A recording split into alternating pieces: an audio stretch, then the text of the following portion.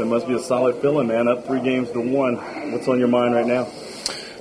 Just trying to make sure we close it out right. We got a game over in Denver, so we can't get too happy on this. Obviously, we want to try to finish out the series.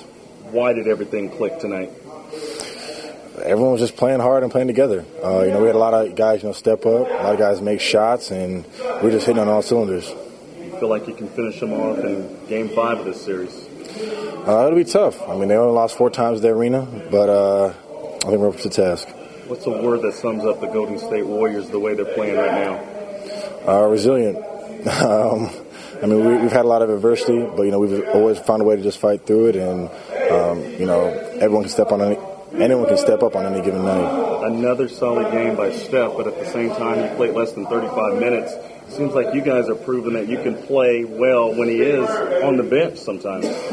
Yeah, he obviously, carried us at the end of that third quarter, and then, Draymond stepped up, had a big game for us. Bogut stepped up early and had a big game for us. So I think we're all just doing a good job of, contributing.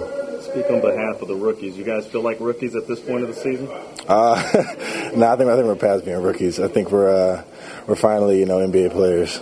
Coach says you're playing like a vet out there. What is about when the lights are the brightest that makes you really turn your game up?